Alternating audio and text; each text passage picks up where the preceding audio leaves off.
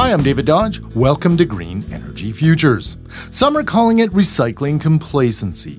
Once a badge of honor, we as a society seem to have turned our backs on the 3 R's as we walk down the streets with disposable cups in hand as if it were a fashion statement.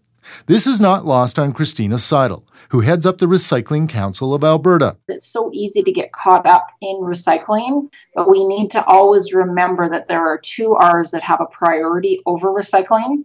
The most important is reduction. And if you actually want to look at environmental benefits, including saving energy, including reducing greenhouse gas emissions, if we can actually reduce our consumption. In the early days of recycling, it became quite fashionable to be a recycler, but somehow momentum was lost. We actually have had a tendency to just ship everything away if that was the cheaper way of doing it. Eventually, countries like China, the Philippines, and Malaysia started rebelling against us, shipping our poorly sorted, low-quality recyclables overseas. When you look at countries like China, they are the primary manufacturer of so many of our products. They need our materials, but they only can use them if we properly prepare them before we send them there, and we haven't done a very good job of that. So the Malaysia situation is one of those, where we ship material to them thinking, oh, they'll just be able to handle it.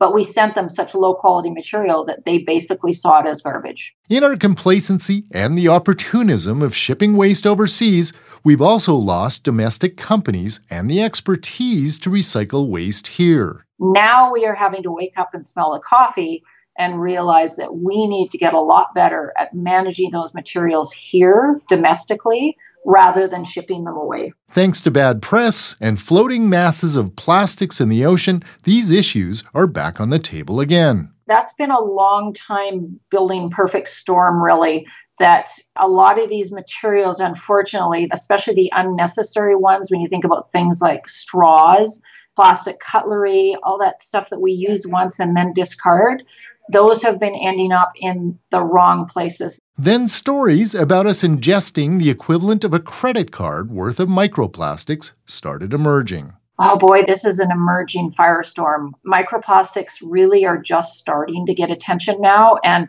they're actually just starting to get the level of research that they need as well. These issues have spawned movements to ban single-use straws, grocery bags, and other materials. Seidel says one thing she'd like to see is policies that require waste reduction.